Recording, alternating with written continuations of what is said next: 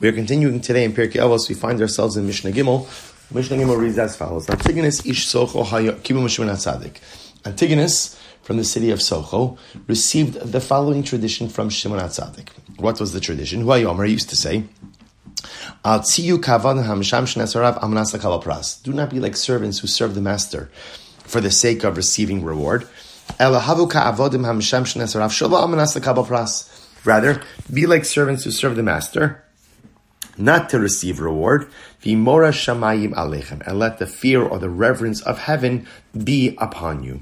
So the Rabbeinu Yonah says, this is a relatively intuitive Mishnah. So the Mishnah explains what's wrong with receiving reward. There's nothing wrong with receiving reward. He says, rather, the shaila is what's the motivation for service. So Antigonus is saying, don't let the reward be the motivation for service. Why? Because if the reward is the motivation, the Rabbeinu writes, that's not a complete type of service. Because in essence, I'm not really serving for the sake of my master. Rather, I'm serving for the sake of the reward. Now, the Rabbeinu Yonah then goes on and he explains something amazing. He says that a person, he explains that the Mishnah is not saying that a person shouldn't think about the reward, right? Every mitzvah comes with reward, whether it's in this world or whether it's in the world to come. There's reward for every single thing that we do. What Antigonus is trying to stress is motivation. That the idea is that it shouldn't be the reward that motivates me. Now, there's a very good reason for that.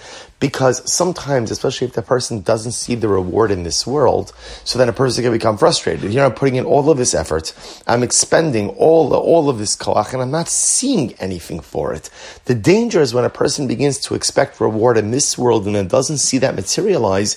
That's a danger that a person can then stop serving HaKadosh Baruch Hu. So Antigonus, just to be clear, the Rabbeinu Yonah says, Antigonus is not saying that there's not reward. There's reward for everything in this world. But sometimes it's in this world, sometimes it's the next, and most importantly, the reward shouldn't be the motivation. The motivation for the performance of mitzvahs, the motivation for living a life of Torah, is an opportunity ultimately to have a relationship with the divine, to have a relationship with the Ribbon Shalom. That is the motivation. Now the Rabbeinu Yonah adds in one more piece. He says, "Gam kein yesh la'adam lavod as Hashem amnash lo lekabel prask mipnei chesed shegimalo kvar." This is absolutely beautiful. The Rabbeinu says there's another piece.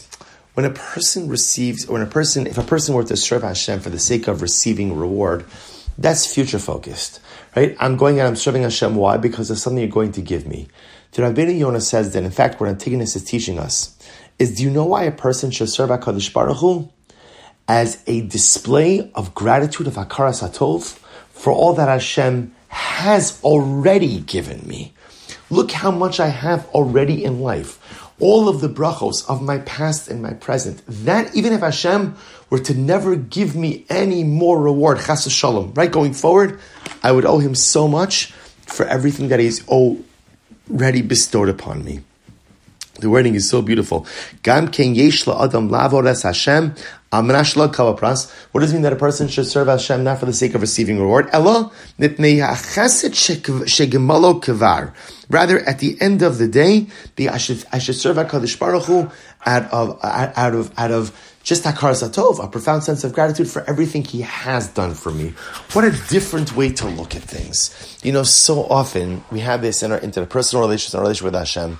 The things that have been done for me, okay, that's like yesterday's news, right? Done, right? Experienced that, fine, let's move on. And sometimes we forget, we become so focused on what I need next or what I need more that we lose track of the things that truly have been done for us already.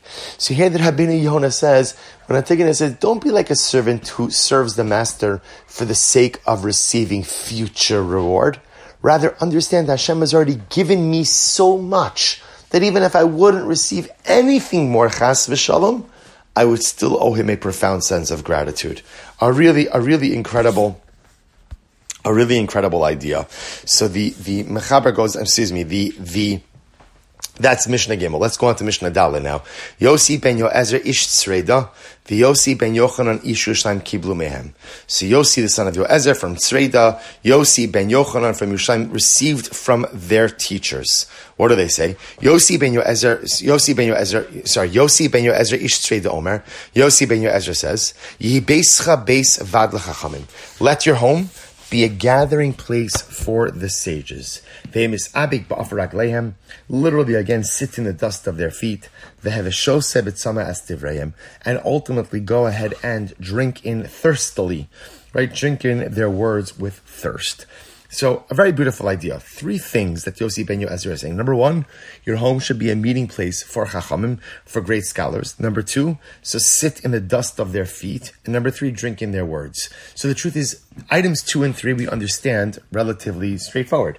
In other words, surround yourself, put yourself in the company of great people. Put yourself in the company of chachamim, of wise people, of righteous people. And when you do that, don't talk. You don't have to add anything to the conversation. Just go ahead, sitting in the dust of their feet. Really, let's work backwards. Drinking in of their words, that's understood. Just listen to the wisdom. Ingest the wisdom. Sitting in the dust of their feet means just be in their presence. Sometimes just simply being in the presence of great people has an incredible and dramatic effect and impact on who and what we are. There's the wisdom that I ingest, that's the drinking in of the wisdom, and they're sitting in the dust of their feet, which is literally just being in their presence. There's so much that we could absorb from great people, not even through what they say or what they teach, but just simply by being in their presence. The Rabbeinu Yonah makes a beautiful observation over here. He says, but what about the first thing, right? So the Mishnah says, let your home, yihi beischa beis vad l'chachamim. Ultimately, again, let your home go ahead and be a gathering place for the sages. So the Rabbeinu Yonah writes this incredible. He says, Ritzon Lomar, Bayis sheis kaptu l'shama chachamim kasher yitztarchu ladaber zeim zeh. Let your home be the place that the wise men gather when they have to discuss certain matters. Ve'ein zeh ela bebeis adam gadol v'chashav. Now understand, the only home, and ultimately again in which the scholars are going to meet is what kind of home? The home of a great person, right? In other words, the chachamim, wise men, great men, spiritual and holy men are not going to frequent the house of a lowly individual. Let your home be the kind of home in which the chachamim would want to gather. What a profound statement. So if you think about it, really, there's 3 items over here. We started with the second 2. Put yourself in the company of great people so that you could absorb their wisdom, drink in their words. Put yourself in the company of great people just so you could sit in the dust of their feet, just observe their actions. But really what the Mishnah is highlighting is, make your home the kind of home that chachamim would feel comfortable hosting. Actually, that chachamim would feel comfortable visiting. And it's a really profound idea to think about. Imagine for a moment, would we feel comfortable opening the doors of our home to great and holy sages of Klal Yisrael? Would we feel comfortable with what they would see?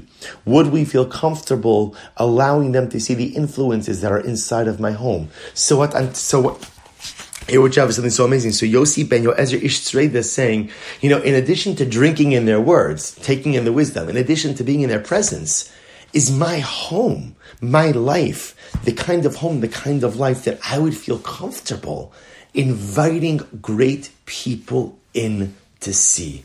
And Yossi ben Yoezer says, if the answer is no, because maybe the answer is no, okay, now I have something to strive for. I want it to be that my home is the kind of home Rabbi Chaim Kanievsky would be comfortable entering into. Rabbi Moshe Feinstein would be comfortable entering into. Rabbi Levi Yitzchak Berditchev Zechusa Yagin Aleinu would be comfortable entering into. That's the kind of home I want to build. That's the kind of life I want to build. That if I have it already, fantastic. But if I'm not yet there, I clearly know what I need to work towards. All right, Chavru, we'll stop over here for today. Shkoyach, everyone, and have a great day.